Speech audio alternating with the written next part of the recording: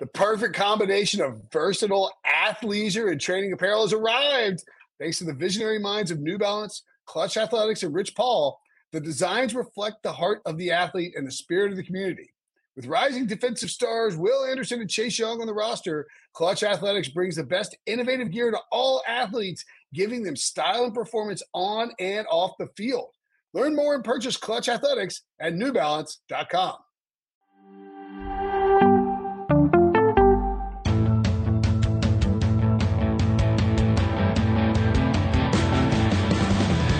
What's up, everybody? Welcome to the Pick Six Podcast, CBS Sports Daily NFL Podcast. I'm Will Brinson. I'm your host.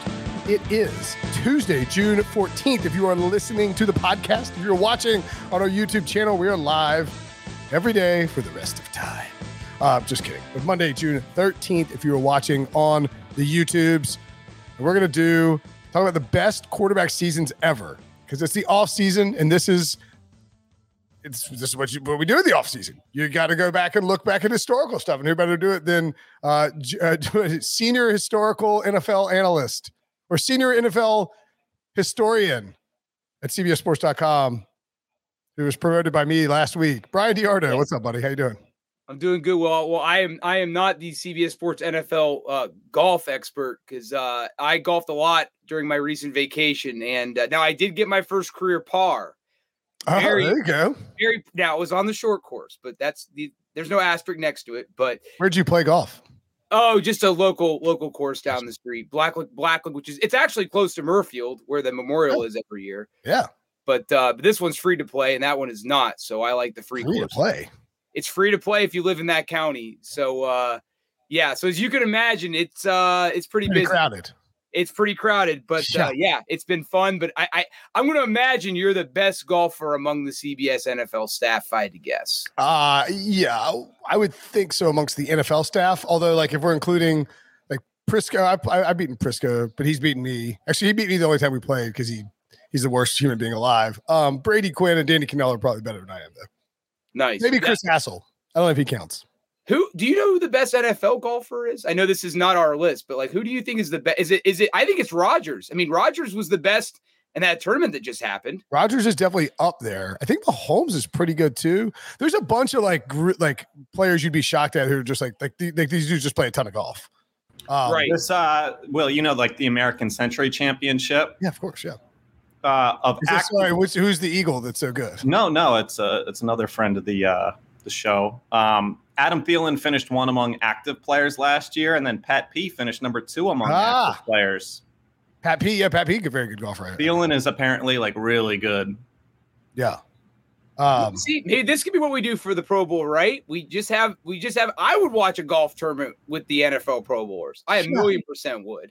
I'd cover it too, especially if it was in Hawaii. I would try. I would try to do it for sure. Absolutely. All right, let's in fact, all the guys on this list I think are pretty good golfers. Just there we go. Peyton Manning and Tom Brady's probably one of the best. No, Tom Brady's like a 15 handicap or something like that. 10 handicap maybe. Anyway, best seasons ever by a quarterback. So this is like all time. Yeah, this is all time. So we did. I know it's all time. I'm just establishing the criteria. So it's like, it's probably worth noting that there's no chance in hell we're going to get a quarterback season. Like the earliest one is 1989. Oh no, sorry. There's nothing before the 80s. Right. Because there just aren't statistically the big enough numbers there to make it work. There's going to be a lot of modern guys. Did you decide, because I think you said this when we were talking about the was it the greatest offenses last week? Last QBs by decade. Best QBs by decade. Right. God, sorry. My brain's been fried. Did you decide to go only one season for each quarterback? You know what's funny, Will? I didn't because it kind of just organically kind of happened this way. Yeah. Interesting. Yeah. Okay, so like for instance, okay, but I believe there are no multiple quarterback seasons on here, right? They're not. No. So maybe subconsciously, but to me, I feel like this one was so much more wide open. Right. Like, and so for me, this was This was oh no, I did do one spot per minute. Yeah, I think you must have, because there would have been. I'm getting the list mixed up in my head. Yeah, we did do one spot per quarterback. Like you said, because then Brady could be 4 or 5 of them. Exactly. Peyton Manning could easily have 4. So in other words, like Peyton Manning gets one spot on this list. Right. You picked out Peyton Manning's best season, and then you slotted where his best season goes amongst all the other quarterbacks' best seasons. And that becomes like an interesting secondary debate too, Deardre, because it's like some people might say, and we'll start at 10, Aaron Rodgers checks in at number 10, his 2020 season. Right. Obviously, 1 MVP, first of 2 back-to-back MVPs. It was the second season with Matt LaFleur. It was right after they drafted Jordan Love. It was a total FU season to a lot of people. I think that maybe you would get some pushback that his 2011 season was better. What was the edge for 2020 over 2011 or even 2014, I guess, the other 2 MVP seasons outside of the last 2? Well, I mean, so when I list, the criteria, postseason success is, or just overall team success is part of it. So the 2011 team went 15-1, which was phenomenal, but then they got, beaten pretty soundly by Manning in the 9-7 Giants in the playoffs. So, that was kind of part of it. Plus, when you look at like the entire arsenal that Rodgers had in 11, he was coming off his MVP season or his Super Bowl winning season. And that offense at that time was humming. And, their strength of opponent that year wasn't that great either. 14 was really good as well. But I think in 2020, I think what really pushed it over for me was and correct me if I'm wrong, I just feel like that year he kind of really claimed his mark. Like he was the emphatic MVP that season. I remember in 2020, like, and again, I feel like 19, he was coming off Matt LaFleur, his first season with Matt LaFleur, and his numbers for Rodgers standards in 19 were kind of pedestrian. They got killed by the Niners in the NFC Championship game. So there was kind of this narrative that like maybe Rodgers was starting to fall a little bit. Kind of similar to like Brady, like 2013, 2014. No, Rodgers was done. The Packers drafted Jordan Love because they thought Rodgers was, there's no, it's not even like a narrative. I mean, like it definitely is a narrative in the sense that people were talking about it, but the Packers drafted Jordan Love. They expressly stated their belief that Aaron Rodgers was on the decline. There is 0.0% chance they draft Jordan Love in the first round, much less trade up for him in the first round, if they feel that Aaron Rodgers is about to have 2 MVP seasons in the coming 2 years. Right, exactly. And I think, one of the things that we talk about, and again, I think this season will age well. We discussed this the last time I was on the show, his ability to not throw picks, and that's not a knock. It's just, it is what it is. 48 touchdowns and 5 picks is kind of what sealed the deal for me. And along with the fact that he led the league in completion percentage at 70%, but I just think that the 48 and the 5 and the fact that, he led the Packers back to an NFC Championship game and played well in that game, except for, and this is probably why it's down at 10 and it's not higher, is the fact that his most famous play that season is probably the 3rd down indecision against Tampa Bay. The fact that he didn't know what to do and he kind of just threw it in the traffic and it was incomplete and they lose that game. So yeah, I mean, I just think for him, the fact that they kind of buried him, he came back and again, he was the hands down unanimous league MVP that year. Not to mention that it was during COVID when that whole season was just kind of crazy, with all the protocols. We were having games on Monday afternoon when usually Wheel of Fortune's on. Like we had all the weirdness of 2020. But the main constant was Rodgers. And again, I think, and he had a few games that year that were just nuts. I mean, he had 305 yards and 4 touchdowns against the Niners in one game, 81% completion percentage in that game. And just, I mean, again, I think if you said to me, give me one Aaron Rodgers season that just kind of would sum it up to somebody that didn't see him 50 years from now, I point to 2020. And that was the reason why it was number 10. No, that's that. Look, hey, it's your list. I would take 2011, I think, just because it was when you watched him in 2011. Coming and look, I'm second year covering the NFL for CBS in 2011. Coming off my first time at a Super Bowl. I mean, much less covering a Super Bowl or much less at a whatever it is. And Rodgers won that Super Bowl, and then like just the way they just burnt the league to the ground in 2011. Right. But you're right, the competition not that stiff that season, and Like the guy, he had Jordy Nelson. He had Donald Driver on the back end of his career at 36, but Jordy Nelson, Greg Jennings, Randall Cobb, Jermichael Finley, Ryan Grant, James Starks. That was a really loaded Packers offense. And so, yes, I think you can make the case that in 2020, maybe doing more with less. And I do like the FU factor of 2020 because he was toast, man.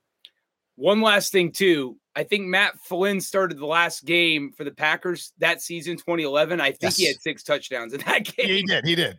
Right. So it's kind of like, I'm not saying that should be a knock on Rodgers, but it's kind of to our point about how dominant that offense was. That's how Matt Flynn got paid, buddy. Because remember the Seahawks gave all that cash, and then they drafted Russell Wilson, and Matt Flynn never started a game for him. Right. Yeah. So that didn't hurt 2020's cause either. Yeah, that's true. And look, like they went 13-3 in 2019. But it didn't feel like Rodgers was Aaron Rodgers. And then he was in 2020 when he obviously won MVP. So, yeah, I mean, look, I think any of those 3 seasons, I certainly think 2020 was better than 2021. I mean, he's still very good last year, but 2020 clearly better. I would probably take 2011 and I'm trying to think. Oh, 2014 was the relaxed season, right? Yes. They started like 1-2 or something like that. And they started 1-2 and everybody freaked out. Yep. And then they lost 1 game down the stretch and just obliterated. Yeah. The 20. Oh God, that's right. The 2014 season was when they lost at Seattle in the conference championship game. The game they just had no business losing. Right. After that crazy game against Dallas. Yeah. I mean, the playoffs are tough. This is more legacy talk, Will, but like, how do you think Rodgers' career is going to be remembered if he only in quotes, if he only wins 1 championship? Almost identically to Brett Favre. Yeah. Yeah. I mean, bunch of MVPs, Packers wins, 1 Super Bowl. Right. Yeah. All right. Let's move along. But yeah, I mean, for sure. All right. This is kind of a shocker, I think. Number 9. In fact, we do 9 and 8 because we get 2020 and then 2019 and 2018. Lamar Jackson at number 9, 2019, and Patrick Mahomes at 8 at 2018. Again, these are the top 10 greatest quarterback seasons of all time.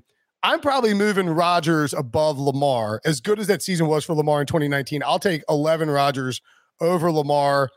If I was reslotting those 3, I'm probably putting Rodgers at 9, Lamar at 10. But like Lamar's 2019, I mean, it's ridiculous. You have to include the rushing, obviously. But he ran for 1,200 yards. It's insane. He passed for 3,000 yards and ran for 1,200. Like that's never been done before, and led the league in passing touchdowns. Yeah, and similar to Rodgers, where we knew he was great, but he was kind of coming off that. His 2020 season was kind of surprising. It kind of. Again, it didn't come out of nowhere, but it was surprising. Lamar's 19.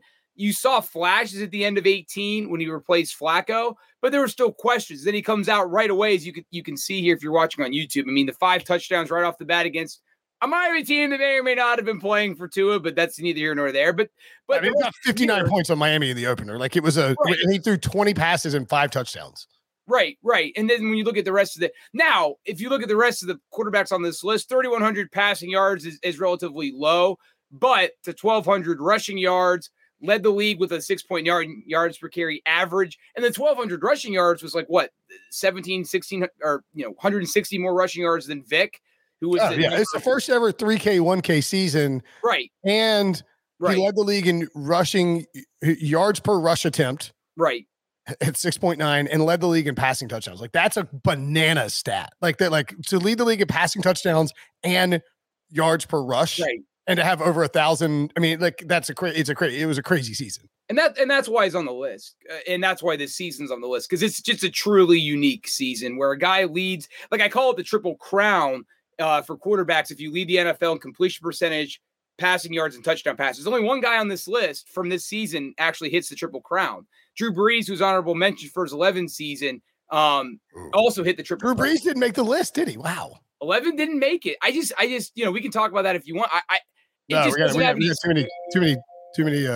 that me? That's me. I can figure out how to mute that. But they told me it's Flag Day, so I got. Very important. It's very important on this podcast.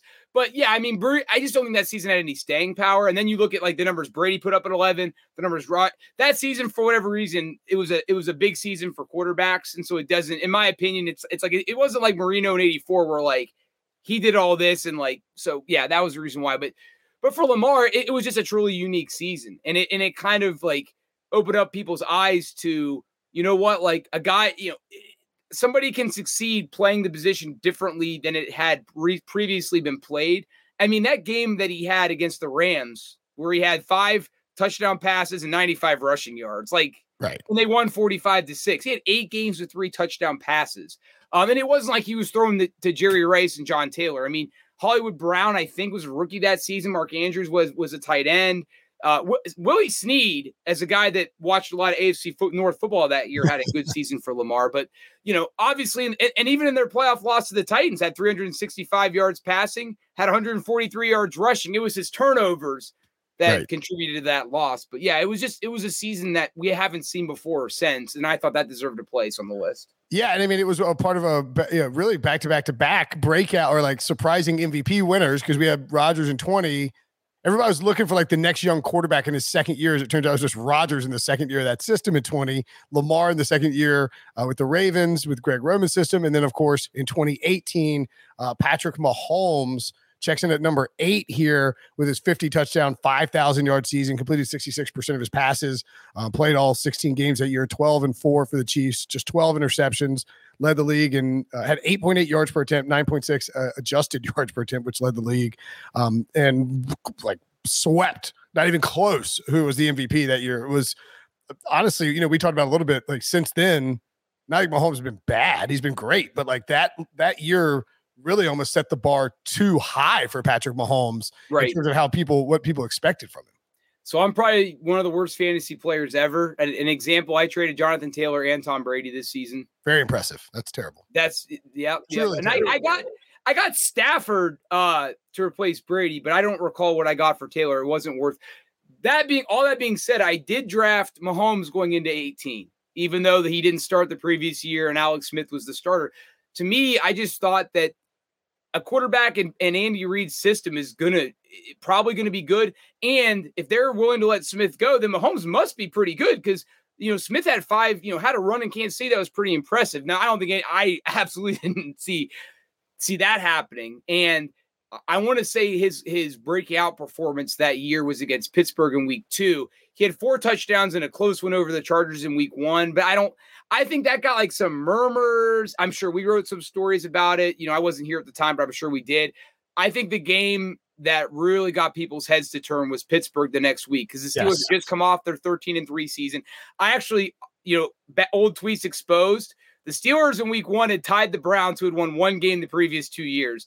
Mahomes comes in the next week. They're up 21-0 at the end of the first quarter. I tweeted that day. At this point in time, the Steelers are the NFL's worst team. They just tied the Browns. They're down 21-0 at home in week 2. And at that point, they probably were. I don't recall. But and then Ben kind of turned it on and they had a shootout. But like that day, Mahomes threw for 6 touchdowns. And it was just like, and the way that he attacked, how fast he threw, how fearless he was.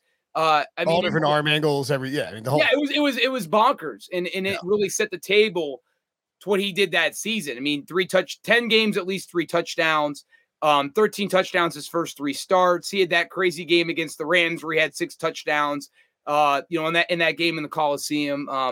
Yeah, I mean, 50 touchdowns, 5,000 yards. I mean, those are just 2 milestones that how many guys have ever done that? I mean, just a handful, and they're all on this list. I mean, guys ahead of him on this list. Didn't win a championship, which is why he's not higher. Sure. So I mean, if the 18 season ended the way that 19 did for Mahomes, it would be a top 4 thing, right? If they ended this year with a championship, this would have been in the Mount Rushmore of best quarterback seasons. The fact that it was next year makes it, a little bit lower. Yeah, that's fair. You want to have the title in there, which Brett Favre got in 1996. I think it's hard to compare these. You're talking about like the 90s versus the early 2000s versus the early 2010s versus late 2010s, where it's just like now anybody can throw for 5,000 yards. Like any 5,000-yard passer should not surprise you at this point. Right. Favre in 96, 3,899 passing yards, 39 touchdowns, 13 picks. He also won a Super Bowl, of course, and won the MVP that season. I mean, certainly like a monster year, clearly. But I mean, like he completed less than 60% of his passes, but it was also 1996. So that's why it is a little tough with the, you're talking apples, oranges, et cetera. Yeah. And Favre's actually the season that bumped Brees off. Because I was not going to have this season make it. And as we kind of said on the start of the show, these numbers on these lists, they have to compete with modern day stats, which Favre just does not, as you just said, not 4,000 yards, not 60% completion. So, because like, for example, I wanted Bradshaw's 78 season to make this list. He was league MVP and Super Bowl MVP that year. But when I look at it, the numbers, 28 touchdowns, 20 interceptions, I'm like, I'm not putting that on a list. I just can't. I just cannot. So Favre makes it, even though, his numbers don't really age that great, but 39 touchdowns, that still resonates. That was a good, and the fact that he was in the middle of his 3 consecutive MVP seasons. And really, this is where the championship's really important. If Favre didn't, because I think Favre's 95 season was much more impressive. I think his 07 season was much more impressive. His 09 season in Minnesota is much more impressive. But I think anybody, and this is the hard part, which really makes this list tough, is, and just as you said, Will, like you were on staff here in 11, I wasn't. So you probably appreciate Rodgers' 11 season more than I do. If you were alive and were watching football in 1996, you knew how good Brett Favre was. You knew how dominant that Packers offense was. And so it makes a lot of sense for us with that information to put Favre at 7 or wherever he is on this list, even though, his numbers aren't fantastic. And we discussed on your previous show, he had a lot of receivers that were hurt at stretches during that season. That's right. And still had 10 touchdowns in his first 3 games and went through the playoffs and had, 3 touchdowns against a Parcells Belichick coach defense in the Super Bowl, which really topped it off for me. What he did in that Super Bowl, even though he didn't win MVP, that really topped it off for me for him to make the list. And you could honestly go with 95 too if you wanted to for Favre's best season. 13-3, win the Super Bowl. I think that's important to note when we talk about this list too. It's like the Super Bowl matters a lot. Like if you win a championship, you are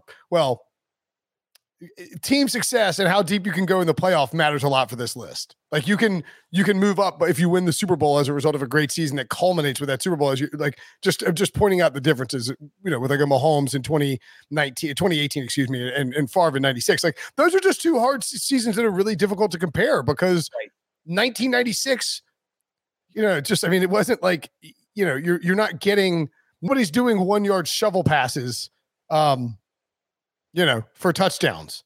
Right. Like Patrick Mahomes did several times with Tyreek Hill. And a great offensive design by Andy Reid. You minimize, the possibility of fumbling near the goal line. You get the ball, horizontally in your best player. I'm not ripping the play. It's just Brett Favre didn't have those.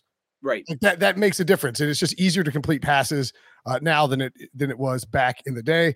Another guy from the 90s who almost won 3 straight MVPs, Steve Young, won it in 92, just missed in 93, and won it in 94, which is the season that you're giving him, the number 6 all-time quarterback season, 70.3% completion percentage, 3,969 yards, 35 touchdowns, 10 picks, led the league with 8.6 yards per attempt, 9.2 adjusted yards per attempt. Oh, and Steve Young, you always got to mention his I actually didn't run that much. Only 58 carries for 293 yards, but 7 touchdowns that season on the ground as well. Yeah. And really, his numbers still largely add up. I mean, 35 touchdown passes might be a little low, but the 70% completion percentage, the 7 rushing touchdowns, and just that season. I mean, I love, and this is the part I think that made Young and those Niners teams coached by Mike Shanahan so good, was how much, Young spread the wealth. Brett Jones had 9 touchdowns as tight end. John Taylor had 5 touchdowns as number 2 receiver. Ricky Watters, a running back, had 66 catches. And I mean, we remember when Ricky Watters played. It's kind of surprising he hasn't had more Hall of Fame hub. Had he stayed in San Francisco, he probably, would have. Young's also a left-handed quarterback, which, we don't really see that very often either. But, he just put it all together that season. 66 catches for a running back on a team with Jerry Rice is pretty wild in 19. Yeah, it is. Yeah. And there's a few games that season that really kind of like sum up like how good Steve Young was back then. He had played the Rams that year, completed 80% of his passes, 355 yards, 2 touchdown passes, 2 touchdown runs. If that happened in today's times, we'd be, that would be kind of the highlight of the week. Or against the Falcons that year, he threw for about 300 yards, 5 total touchdowns. And yeah, he was dangerous with his legs, even though at that point he was more of an advanced stage in his career in terms of age. And yeah, I mean, he ended the Cowboys, reign atop the NFL. They had won 2 in a row. He had the couple clinching touchdowns in that championship game. And then, I mean, and again, we talk legacy, that Super Bowl, he still has the record for touchdown passes in a Super Bowl with 6. He also was the Super Bowl's leading rusher in that game with 49 yards. So yeah, just in terms of how well this season has aged, legacy, I mean, that changed Steve Young's legacy as a guy that, probably might be in the Hall of Fame if he doesn't have a ring on his resume, but I think needed one. Maybe he would have been the Phillip Rivers of that era if he didn't win a ring. So he's able to get that ring and get that notoriety. Ring as a starter, that is, because he obviously had, he won 2 with. Well, as a starter, sure, right? Yeah. I mean, those only ones that count. But I think one other stat that's interesting about the '94 Steve Young season is that Elvis Grbac. So Steve Young played all 16 games, started all 16, never got injured. Grbac attempted 50 passes. Man, and 8 of them came in a week 5 loss, a blowout loss to the Eagles. They lost 40-8. The reason I bring that up is that if your starter plays all 16 games and your backup attempts 50 passes, it means your backup played a pretty decent amount of time. Right. And the reason you look at some of these scores, 42-3, 41-16, 37-22, 50-14, 38-15, 42-19. They didn't have a playoff game that was within double digits. They scored 44, 38, and 49. They obliterated people. Like, they were a really, really dominant team. And it's because Steve Young was running that Bill Walsh offense and that Mike Shanahan offense too. Seifert was the coach in '94, excuse me. Right, yeah. Shanahan was the OC. Shanahan was OC, right. Yeah. Shanahan was mad that Young only threw 6 in that game because he wanted 8. He wanted 8, and Young had 4 in the first half.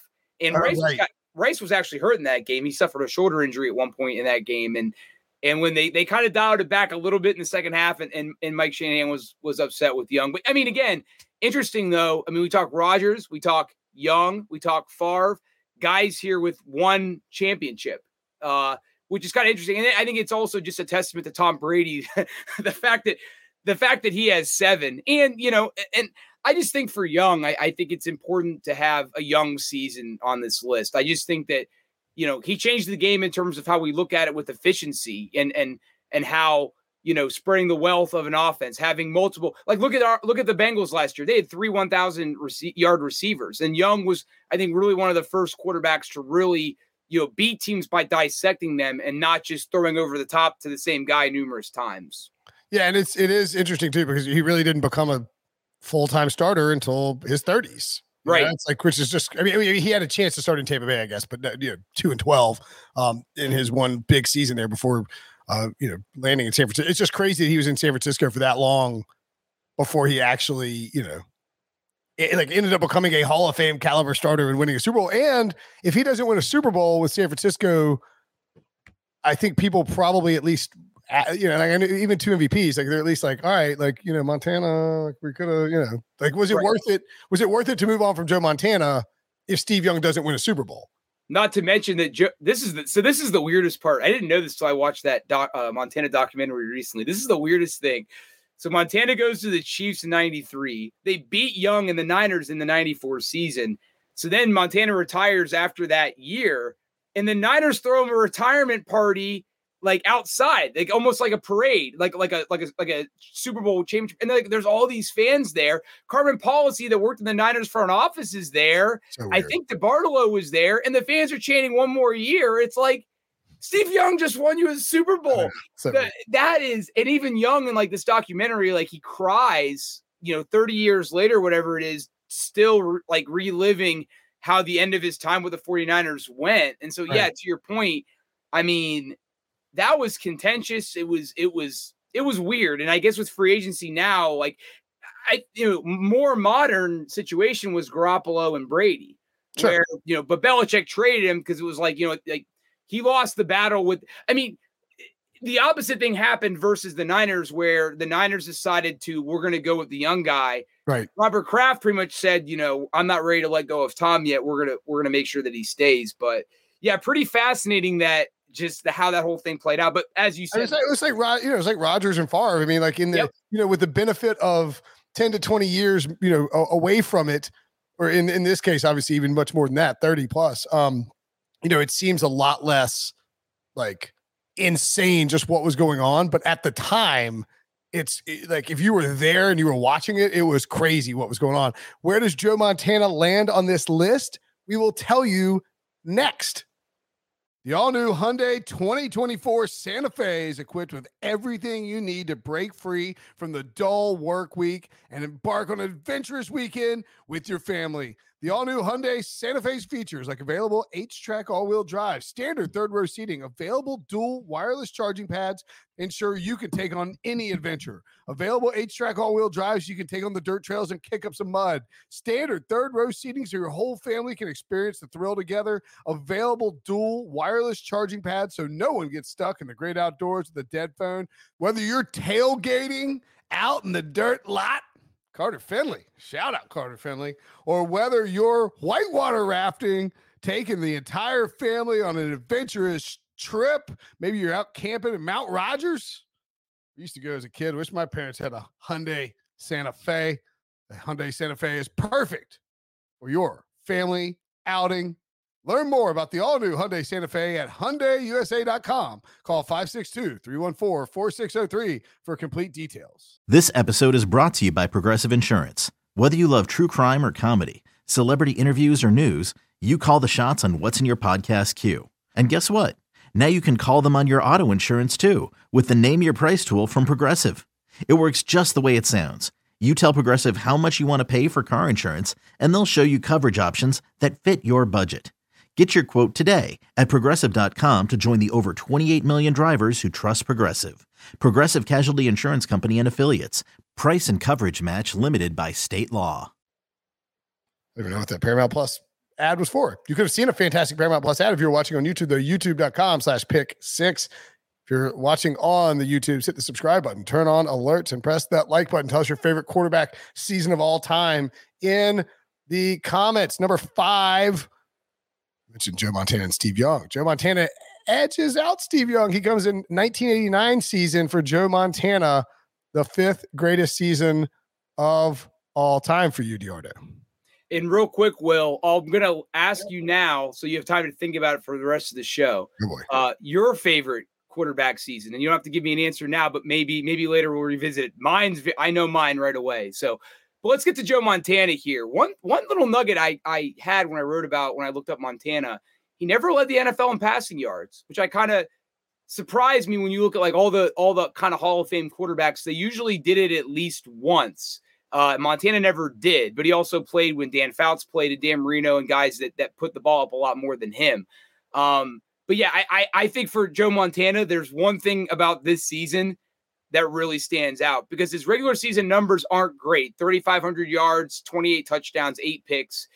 It really doesn't stick out from that standpoint, but look at the playoffs, 800 passing yards. That is a wild number to have in the playoffs. Yeah. I think, is it 11 or 8 touchdowns? I think it's 11 touchdowns. It was 11. Yeah. No interceptions, completion percentage, 78.3. Crazy. Yeah, I mean that's like a decent like quarter of a season. Like, I mean, if you're first in the MVP balloting, yeah, 3 games of the season if you have those numbers. Right. I just think when I like as I want, I really, I mean, again, I'm not going to force it. Like I wanted Bradshaw's 78 season, but I couldn't force it on the list. Like I kind of forced Favre on a little bit, but I can defend the reason why he made it. I really wanted a Montana season. There really wasn't one that stuck out. Like I think my options were probably this one and 84 when he beat Marino in the Super Bowl and had a great, but the stats weren't really awesome that he didn't lead the league in anything and wasn't even in the MVP race really, which is kind of crazy. Exactly. But when I saw his playoff results, I think 70.2% completions in 1989 is just outrageous. Yeah, that's 3,500 yards is a big number, especially for a team that went 11-2 in a 13-game season or 16-game. Wait, He went 11-2. Sorry. Did he get hurt? He missed. Young had to play some games that year. That's right. Okay. Elvis Grbac had to play a game that season. They went 14-2. Like they were, I mean, clearly I would assume they were the 1 seed. Right. Led the league in points scored. And I mean, like when you look at his volume stats, 26 touchdowns, 3,521 yards. Like if he plays the other 3 games, I mean, he won MVP anyway. Right. Because he had such a great season, 9.1 yards per attempt. Like it's basically just missing 3 games of production. I mean, tack on his 3 playoff games, right? Right. And you're asking a lot because, you know, I mean, one of those games, 9-13, of course, you see that win there on the screen, but like, you know, if you tack on those 3 games and all of a sudden you're at 4,300, like he could have gone for 4,300 passing yards in 1989 would have been insane. Right. And that's another criteria too. Every quarterback on this list was a league MVP. And that's another one of the reasons why Brees, his 11th season, didn't make it. He wasn't league MVP that year. But like the funny part was, and I know we talk about like the screw you ratio with like Rodgers in 2020. The funny thing with Young and Montana, since we're kind of discussing it, I mean, in 88, Young was pretty close to supplanting Montana because Montana had a shaky 88 season. He was kind of struggling with his health. They had a devastating playoff loss to the Vikings and 13-2, or in 87 when they were 13-2 in the regular season. And Montana played shaky in that game. He was replaced by Young. So Young and Montana are kind of splitting games in 88. And Young was kind of outplaying Montana at a point. They have a 22-0 lead against the Cardinals late in the 88 season. The Cardinals come all the way back and beat them. And Young to this day says that's the reason why I wasn't the starter in 88 on. And I had to wait until like 91 because after that game, they lost to the Raiders. They were 6-5. And then they had an in-house meeting and they were like, after the meeting, they went to Walsh and said, you got to pick a guy. Like, we're done with this. And for whatever reason, he went with Montana. Then they won the Super Bowl that year. And then Montana comes back in 89. And then Walsh retires. Seifert comes in, who's a defensive coach. I think a lot of people assume that maybe the Niners, maybe the win against Cincinnati was kind of it. They're and then they have the 89 season. And then it's like, yeah, maybe not. And then as you can see against the Vikings, you know, they made it a point from when they play the Vikings every game forward that they were going to kind of blow them out. And then the Rams, who were very good that season, with a couple, you know, Kevin Green was on that defense, Hall of Famer. They beat him. And then that Super Bowl was from that point, that, you know, 5 touchdown passes, 22 of 29, 297. That's still the largest margin for victory in Super Bowl history. So that's right. Yeah. That season really has everything except for, you know, maybe gaudier regular season numbers. Yeah, just missed exactly, but he's still the MVP. I mean, yeah, it's a fantastic season. Number 4, this is up there for me. Kurt Warner in 1999. You have so much going on here. One, you have MVP, Super Bowl MVP. Led the league in passing touchdowns with 41, led the league in completion percentage at 65.1, led the league in yards per attempt, 8.7. Somehow didn't lead the league in passing yards, quote unquote, just 43-53, still a huge number. And then there's the whole, he wasn't even supposed to play, but you know, Trent Green got hurt and Warner had to step in, and you're thinking this guy is the freaking backup. You know, the greatest show on turf is just, you know, it's dead before it starts. And Warner all of a sudden is just, you know, like basically building what would, you know, a Hall of Fame career. Exactly. And when you look at the legacy factor, they just made a movie about this season. Yeah. I mean, it's kind of like literally a movie, a Hollywood script. Right. So you think this season might be a little high though? You think that? No. I think this is an incredible season. Okay. Yeah. Because the difference is with this season, I think, is that when you take it and place it inside this let's say top 7, because right. Well, as we'll get to, like all the top 7 are 8, 9, and 10 are still active. Right. Actually, I guess number 3. Okay. There's one more guy who's still active, but we're going to give him a pass because he's Tom Brady. Spoiler. Right. Like all these, you know, we're basically looking at these historical seasons, older seasons. And like, I mean, Warner is the one guy who doesn't fit in the pantheon of names that are involved here. Right. In other words, like relative to his entire career, this season is probably the biggest aberration. Right. Versus like Favre or, you know, Manning or, you know, Montana. But like this season was a monster season coming out of nowhere as the backup, a former grocery bagger who won a Super Bowl for the Rams. I mean, and like in a great Super Bowl too, with that, the Kevin Dyson 1 yard short thing. I have to Kevin Dyson was Kevin Dyson, right? I think the craziest like season or the most unexpected Super Bowl championship season by a quarterback before this one was Plunkett in 80. But even then, Plunkett had won the Heisman. You had heard of him. He kind of burnt out with the Patriots. So like it was still, and the Raiders had just won a Super Bowl 4 years prior. So it wasn't like a total, like it was still a very surprising season, but like nothing like Warner. And again, I think now when if you're a 20-year-old and you're watching this show, you see Warner, he's in the Hall of Fame. You see him on NFL Network. You're like, oh, all right, Kurt Warner. Like, what's the surprise?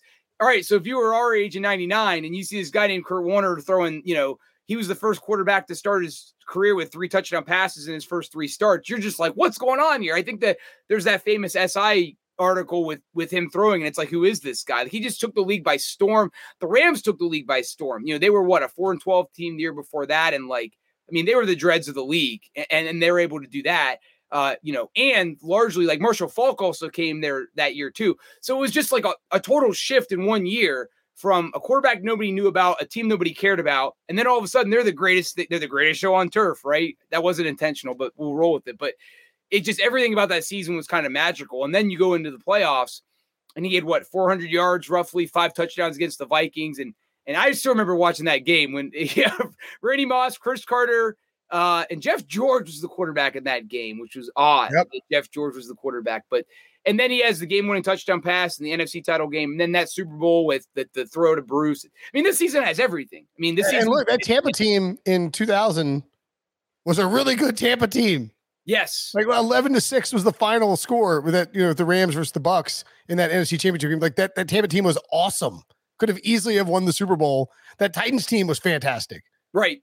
Of winning the Super Bowl, right? It's like, right. They went through a really difficult run in the playoffs, and again, he came out of nowhere. He was when Trent Green signed a big, it was a 4-year, $18 million contract with like $5 million signing bonus. It was Trent Green was supposed to be the guy who was going to run, this Dick Vermeil offense. This, what's his name? Who's that? The freaking offensive coordinator. I'm an idiot. Mike Martz. Yeah. Geez. All I had was morning wig in my head. I couldn't get it out. He was going to run this Mike Martz offense. They were going to dominate, and he got hurt. It was like, well, that's it. It's over. And then Warner ran it even better. And so I have no problem with that. Did you see the movie? I have not seen the movie. I think there was a point in the movie where I was expecting it to be a little heavy-handed. Yeah, I think there's a point in the movie where I think it could have been the top all-time classic. And in my opinion, the momentum at the end kind of sputtered out. And I thought the best moment of the best part of the movie is when he's in the Arena League. Oh, cool. I think that's the best part. And I think after that, it kind of goes downhill. I think the guy that plays Martz is a little too rough. I don't think he was portrayed that well. And the guy that played Marshall Faulk looked like he, let's just say they weren't very kind in the casting with Marshall Faulk from a physical appearance. Jeez. So he kind of looked more like a Jerome Bettis and not Marshall Faulk. That's not very cool. Number 3. We get a little controversy here, I suppose. Maybe. Number 3. Tom Brady at 2007 season. One of the all-time great NFL seasons. Of course, I would guess that Tom Brady and the 2007 Patriots would check in at number 1 if they had beaten the Giants. Is that fair to say? Yeah, that's fair to say. Perfect season, and Tom Brady throws for 4,806 passing yards, 50 touchdowns, and 8 interceptions, 8.3 yards per attempt. He led the league in completion percentage, passing yards, passing touchdowns, yards per pass attempt, yards per game, quarterback rate, QBR, net yards per attempt, adjusted net yards per attempt, fourth quarter comebacks, game-winning drives, and approximate value. He was, I would have to think, the unanimous MVP. I can't remember the voting in 2007, but I'd be shocked if it was anybody else, unless there was somebody with like some butthurt media member who's like, I can't believe they ran up the score so much. That was like a big Spygate, all that. Yeah, stuff. Spygate, all that. 16-0 in the regular season. I think the only complaint I would have is that, like, are we sure this shouldn't be higher? Well, it's funny now when we look at Warner. So Warner has the best season of a winning Super Bowl winning quarterback. So the top 3 guys did not win one. So yes, to your point, if Brady wins, they're bumped back up. I would say if there's a knock, or obviously the reason why they didn't win the Super Bowl and the way they lost is that Brady, his ineffectiveness in that game was a big reason why they lost. And a lot of it wasn't on him, but and I think it was known at that point, but we hadn't seen it on the biggest stage where if you rush Brady, you can beat him. And that was the first time we'd seen it in a Super Bowl where Brady's biggest weakness was exploited at the absolute worst time. Once again, it wasn't all him. There's the David Tyree catch for crying out loud. But right. And I am going to say it. I do think that the specter of this. When you think about the 2007 Patriots, I think you kind of think of like 3 things. You think of the loss in the championship after an undefeated regular season. You think about the season that Brady and Moss had, and you think about Spygate. And I think in general, when you look at the Patriots dynasty years later, like, you can't ignore, in my opinion, the Spygate. You can't. And you can't ignore, even though Deflategate was, in my opinion, kind of stupid, like, you can't ignore that it was at least in the air and it was something that was discussed and it wasn't controversy. Right. So to me, it still would be number 1, but I think it's appropriate where it is because there were some, gray marks associated with that season with Spygate and the loss to the Giants. Yeah, look, I'm telling you, and you go back and look at these scores now, and it's really stupid. It's like 38-14 the first 2 games, 38-7, 34-13. Like, they weren't, maybe it picked up when they went 48-27 against Dallas or 49-28 against Miami or 52-7 against Washington. But like, people were, so I remember watching this whole season, and, like PTI at the time was like, and everybody, all the debate shows were like, every article was like, oh, are the Patriots running it up? Like, should they, is this unsportsmanlike conduct? It's kind of ridiculous in hindsight, but, this was an all-timer season. I think what's interesting, you mentioned the playoffs, like they beat the Jaguars pretty good. He had completed 93% of his passes, 3 touchdowns, no picks. Crazy. Struggled against the Chargers, and that was the game where Phillip Rivers had the torn ACL and played with like a torn ACL in the AFC Championship game in Foxborough. And that's really the only reason that the Chargers didn't keep it closer. The Pats only scored 21 points. And if Rivers is healthy, who knows what happens there. And then of course they lose to the Giants. So yeah, if we're boosting people for postseason success, then you can certainly move Brady down the list. Number 2, look, the Tom Brady stands aren't going to like it, but it is what it is. 2013, Peyton Manning. It's crazy because Manning won MVP 4 times before ever going to the Denver Broncos. Right.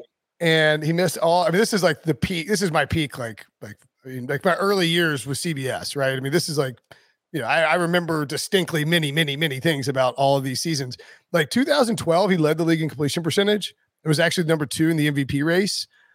But there were definitely moments in 2012 where you're like, okay, Manning's back, but a little bit shaky. Has a huge season, 4,659 passing yards. But it's like, all right, maybe he's just going to be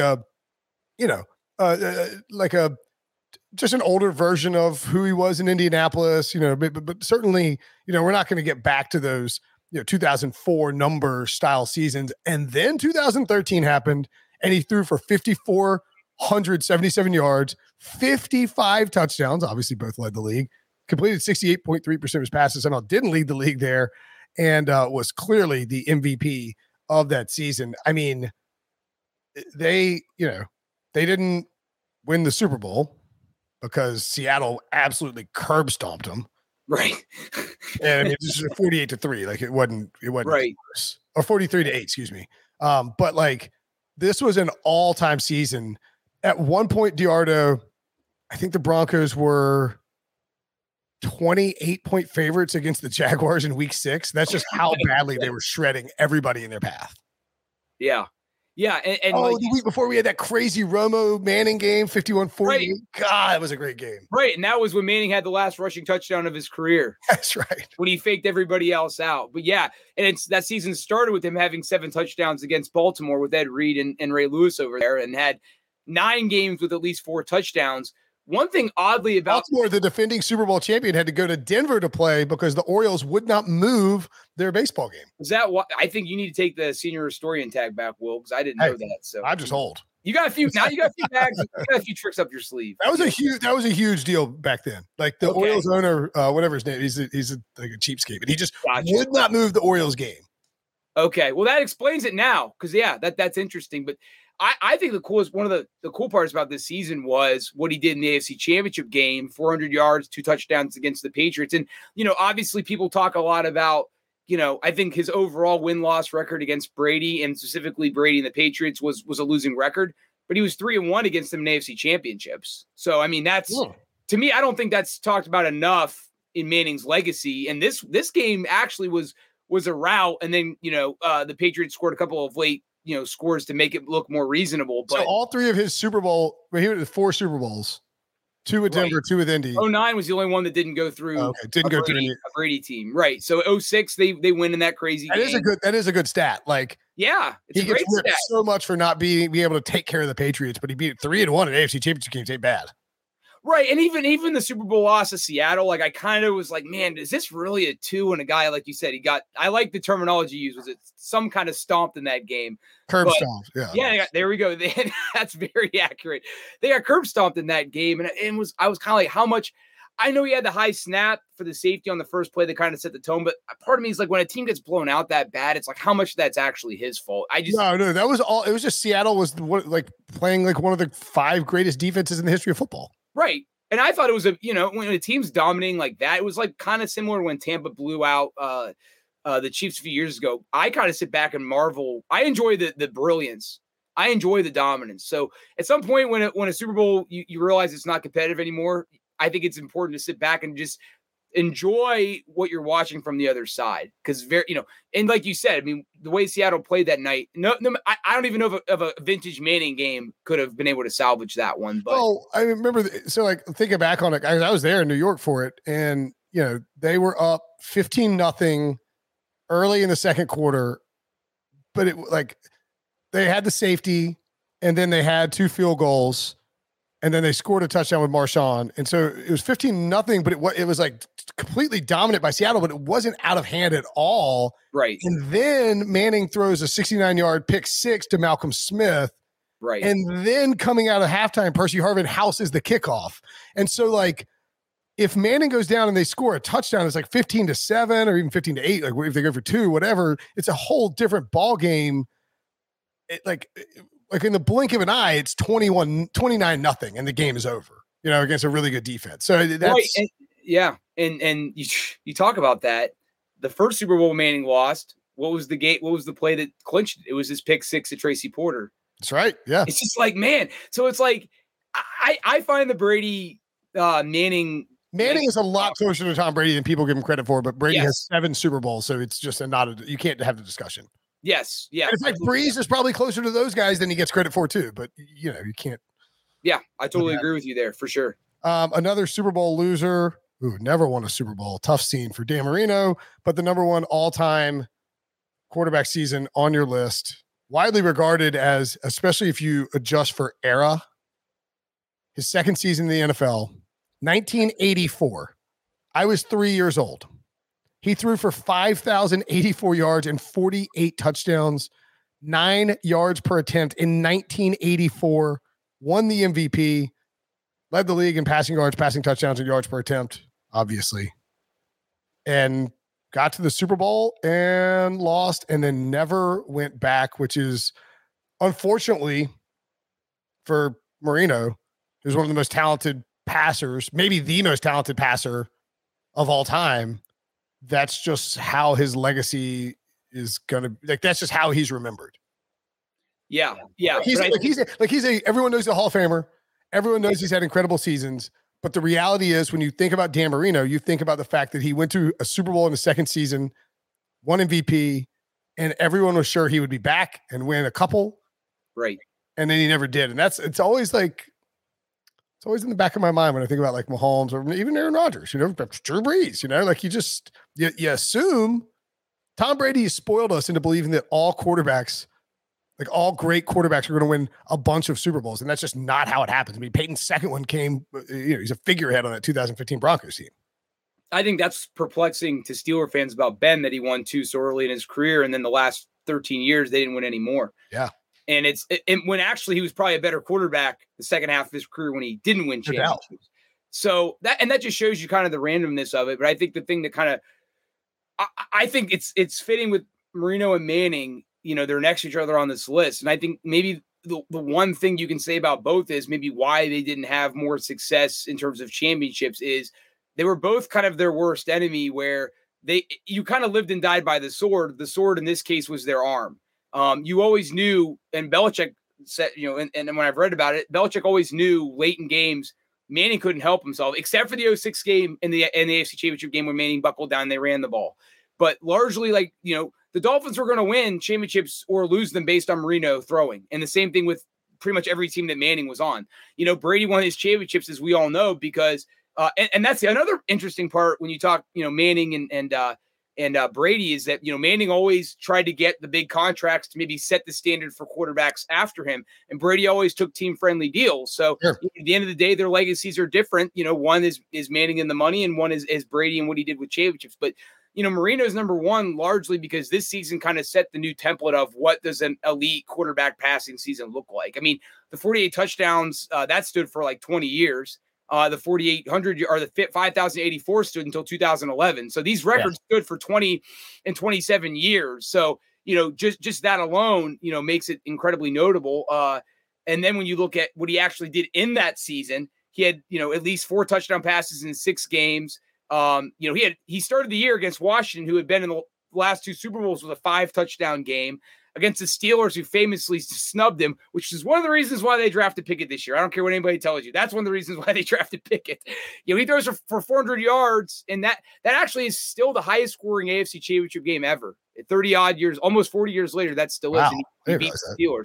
Yeah, 45-28, 73 points. Is a total FU to Pittsburgh. Like, how dare big you? FU. Oh, yeah. And they've never let it down. They've never really let that down. So, and I don't think Pickett's going to be Marino, with all due respect to him. So, no, Kenny Pickett isn't. Yeah, all due respect to Kenny Pickett. Right. And we talk more about, running backs earlier. Ricky Watters with 66 catches and 94. Tony Nathan, a running back that year, had 61 receptions. So, Marino just, he played the game. And Don Shula, I think this is more of a credit to Shula as a coach. He won his back-to-back in the 70s with a running offense, with Greasy never throwing. He gets back to Super Bowl, a dozen years later with a quarterback that's throwing the ball a lot. So, I think that says something too, that Marino was able to get a running coach to throw the ball. A shame that he didn't end this with a championship, but he just so happened to run into Joe Montana and a Niners team. I think the 84 Niners is on the Mount Rushmore of NFL teams. So unfortunately, he ran into that buzzsaw. He still threw for 318 yards in that game, which was tied for second ever at that point. But this season has everything except for a ring. And that's why it's number one. I know it's fascinating that the 3 top seasons ended in just brutal fashion. Not brutal. Right. I mean, 38-16 is a bloodbath. If you're thinking we just beat the Steelers 45-28 in the AFC Championship game, like we're gonna hang with whoever we play in the Super Bowl, and the Niners just stomped them. Same thing with like the 2013 Super Bowl. I remember Prisco. I remember sitting with Pete and talking about it. And it's like, I talked to myself in the Seahawks, and then he started talking about the Broncos and how, like, he's like, this is what Peyton's going to do, blah, blah, blah. And I talked myself into picking the Broncos. It was basically a pick 'em. Nobody knew. These are supposed to be close games, right? Like, was the 84? I'm trying to think I don't know offhand what the 84 Super Bowl spread was, but I can look really quick. The Niners were favored, but favored by 3, right? So right, 53.5 total in 1984, and it went over. I mean, the big storyline, the big narrative going into that game was that all the focus was on the Dolphins offense, and Bill Walsh, which I think, he doesn't get enough credit. He's all X's and O's, but he was a great motivator. And he laid in the locker room before the game, and he just sat back and goes, "Man, the Dolphins offense is so good. How are we going to stop them? Dan Marino's so proficient. How are we going to even, get a third down stop?" And he was doing it to rile them up. And he actually, pardon my language, he just got up for a second and said to the guys, "Boy, don't you just want to tear the wall down and kick their ass right now?" Oh, God. I mean, Walsh was just a monster. You can say ass all you want on here. There we go. But it fired Montana up, and Montana played great in that game. And yeah, I mean, the Dolphins actually had an early lead, and then the Niners kind of put their foot down. But yeah, I mean, Marino played an era where the NFC won. I mean, actually, think about this. Never really thought about this. Marino's rookie year for the next 13 years, the Super Bowl champion was on the NFC side. Wow. So and same thing with Elway. So two AFC great and Kelly, who also came in the league in 80, class of 83. NFC was just hard, just tough and hardened. Right. So it's almost like if you played in the NBA in the 90s, I mean, you weren't getting a ring because you had Michael Jordan. On a list of loser people who lost to Michael Jordan. Exactly. Right. So is Marino, I guess, is Charles Barkley, the greatest that's probably correct, yeah. Player didn't get a ring. That's a good call. All right, you asked me what my favorite season was. Yes. Man, it's a really tough question. I mean, if I'm picking from this list, I'm probably going 2013 Manning, just because like I remember it so distinctly, and it was very early in like my career at CBS. And so, it's like you're covering, not like we're not still covering every game, but it's, like there's something to be said for, the newness of doing this job. Like, sure, you're 2 years into like, holy crap. Like I'm like, is this why are you letting me do this? Like if you fooled, right. You feel like not like you fooled. It's just, but it just, it's a very happy, like it's a very happy part. Not like it's surreal, a very almost. Yeah, it's a very surreal period. It's one of the first significant things that's happening to you on the job. And you're going to look back and say, when I first came in, that was the Manning MVP season where he threw for all these yards. So you probably realized at that moment that like you're watching something in real time and you're going to be writing about something in real time that you're probably always going to remember as part of your career when you started at CBS. Yeah. And like also too, 2000, so the 2013 season, make sure I got that. I'm 90% sure I'm right. Yeah. I mean, this is 100% right. Like the playoffs that year, the wild card, like that's when Rivers, like that's the weekend my son was born, was a wild card weekend, So it's like, like the Rivers beat Dalton and the Bengals. I remember sitting in, the whole season was just very, very, right. And then the New York Super Bowl, which was, the Super Bowl was a letdown, but it was like an awesome lead up to it. So there's just a lot of like, and it was just an incredible season for Manning, right? I mean, right. Like his, he came back from the neck surgery. He's on a new team.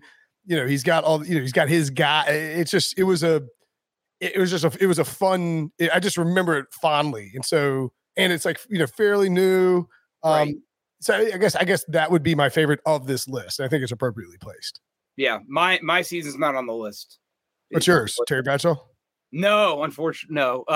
It's one I remember, and it was 97. It was Cordell Stewart's first year as starter, and actually, he's the first 3010 guy, first guy to throw for 3,000 yards in a season. And no, it was 2010. He's the first quarterback to throw for 20 touchdowns and rush for at least 10. And Cam Newton finally matched him in 2015 at Cam's MVP season. He matched him. That was going to be the one I brought up next. It was going to be Cam 2015. Okay. Yeah. That was a cool season too. But for me as a young fan, I mean, that was probably the second year I really got into football. And, you knew Cordell the first couple of years he was slash. Remember where he caught the ball and wasn't much of a quarterback. So, I don't have kids yet, but I feel like watching Cordell that year is probably like when you're watching your kid for the first time play sports, where you're kind of seeing them grow. They have moments of setbacks where you're discouraged. And then there's moments where they have the aha moment. Like he had 2 5-touchdown performances that season where he ran for 2 and threw for 3. Both games they faced these big deficits. So it was an up and down emotional roller coaster season, and it ended in heartbreak because they lost to Denver in the AFC Championship game, and largely because of his turnovers. Like ironically, like so the Cam 2015 season. So I mean, again, for like first 5 years of my career at CBS, it's my team, the Panthers. Like, I was always a big Cam guy. Right. I got a lot of. Like I did a lot of radio because it was like, all right, who like guy, even though I don't live anywhere near Charlotte. It's like North Carolina guy, for CBS, come, it's like, so like it helped to boost my profile. Cam's one of my favorite players of all time.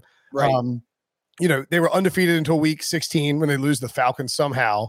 I consistently, I was on board the Panthers bandwagon early enough. So I was, people were like, oh, it's the worst 14-0 team of all time or whatever it was, and so I remember that, I covered the entire playoff run. Like I was down there for the Seattle game and the Cardinals, like the whipping of the Cardinals 49-15 in the NFC Championship game. I was out there. And Seattle the week before. That's what I'm saying. Yeah. I mean, a good Seattle team. Right. Yeah. And then of course I was in San Francisco for the Super Bowl, which, ironically, it was Peyton Manning, I guess not ironic, but like, Denver destroyed the Panthers. So it was like also like, just like a lot of these seasons, a very, bitter, close to it. I mean, like, but I think the Lamar season from 2019 is probably why you'll never see this Cam season get any love on a list like this, because it was considered. His completion percentage that year kind of left him off. 59.8. Right. 35 passing touchdowns, 10 rushing touchdowns, quote unquote, just 636 rushing yards. Right. Yeah. I mean, it was a, is he a Hall of Famer? He probably won't get in, but I tend to think that he should. Yeah. He's in my category of guys that are Hall of Fame talented players. It's just like he's so unique in what he's done or what he did. He's just not liked by enough people, I don't think. I don't understand that. I don't understand the dislike. Like Ben's not well liked. Like I actually wondered, like I thought he might be in that golf tournament with some of the quarterbacks recently, because Ben loves golf too. And right. Ben's not liked by the large scope, and I understand why. I don't understand Cam. I know he's had some comments. I know that female reporter had that comment. Like I know he's had some moments that probably. That's almost like more recently. It was like he wasn't like before. It's just I mean. It probably stems from the Auburn stuff. 100%. That's what it stems from. And other factors, which we don't have time to get into right now. But yes, right. Yeah. I mean, no, it's just why like people didn't like him from Jump Street, and he's always been sort of like a talented, out of nowhere villain type. I think, even though that wasn't how he wanted to be portrayed, which is right. It's kind of interesting. All right, that was good. Now I'm like could wax poetic about many more quarterback seasons, but I won't. I'm going to use that word curb stomped in some stories here coming up, and I'll give you some credit. So you Google CBSSports.com and curb stomped, you're probably getting 15 of my articles, probably more than that. There we go. I'm looking forward to doing that. All right, Yoder, awesome stuff as always. Excellent breakdown of the top 10 quarterback seasons of all time. Go read it on CBSSports.com. Thanks for taking the time, buddy. We'll talk soon. Yep, thanks, Will. Okay, picture this. It's Friday afternoon when a thought hits you. I can waste another weekend doing the same old whatever, or I can conquer it.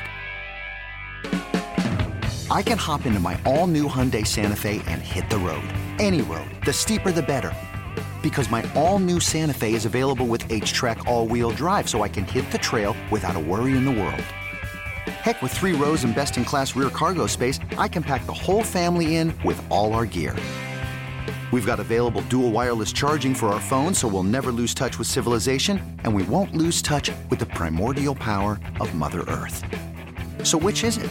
Waste the weekend or do something a little more epic? And conquer it in the all-new Hyundai Santa Fe.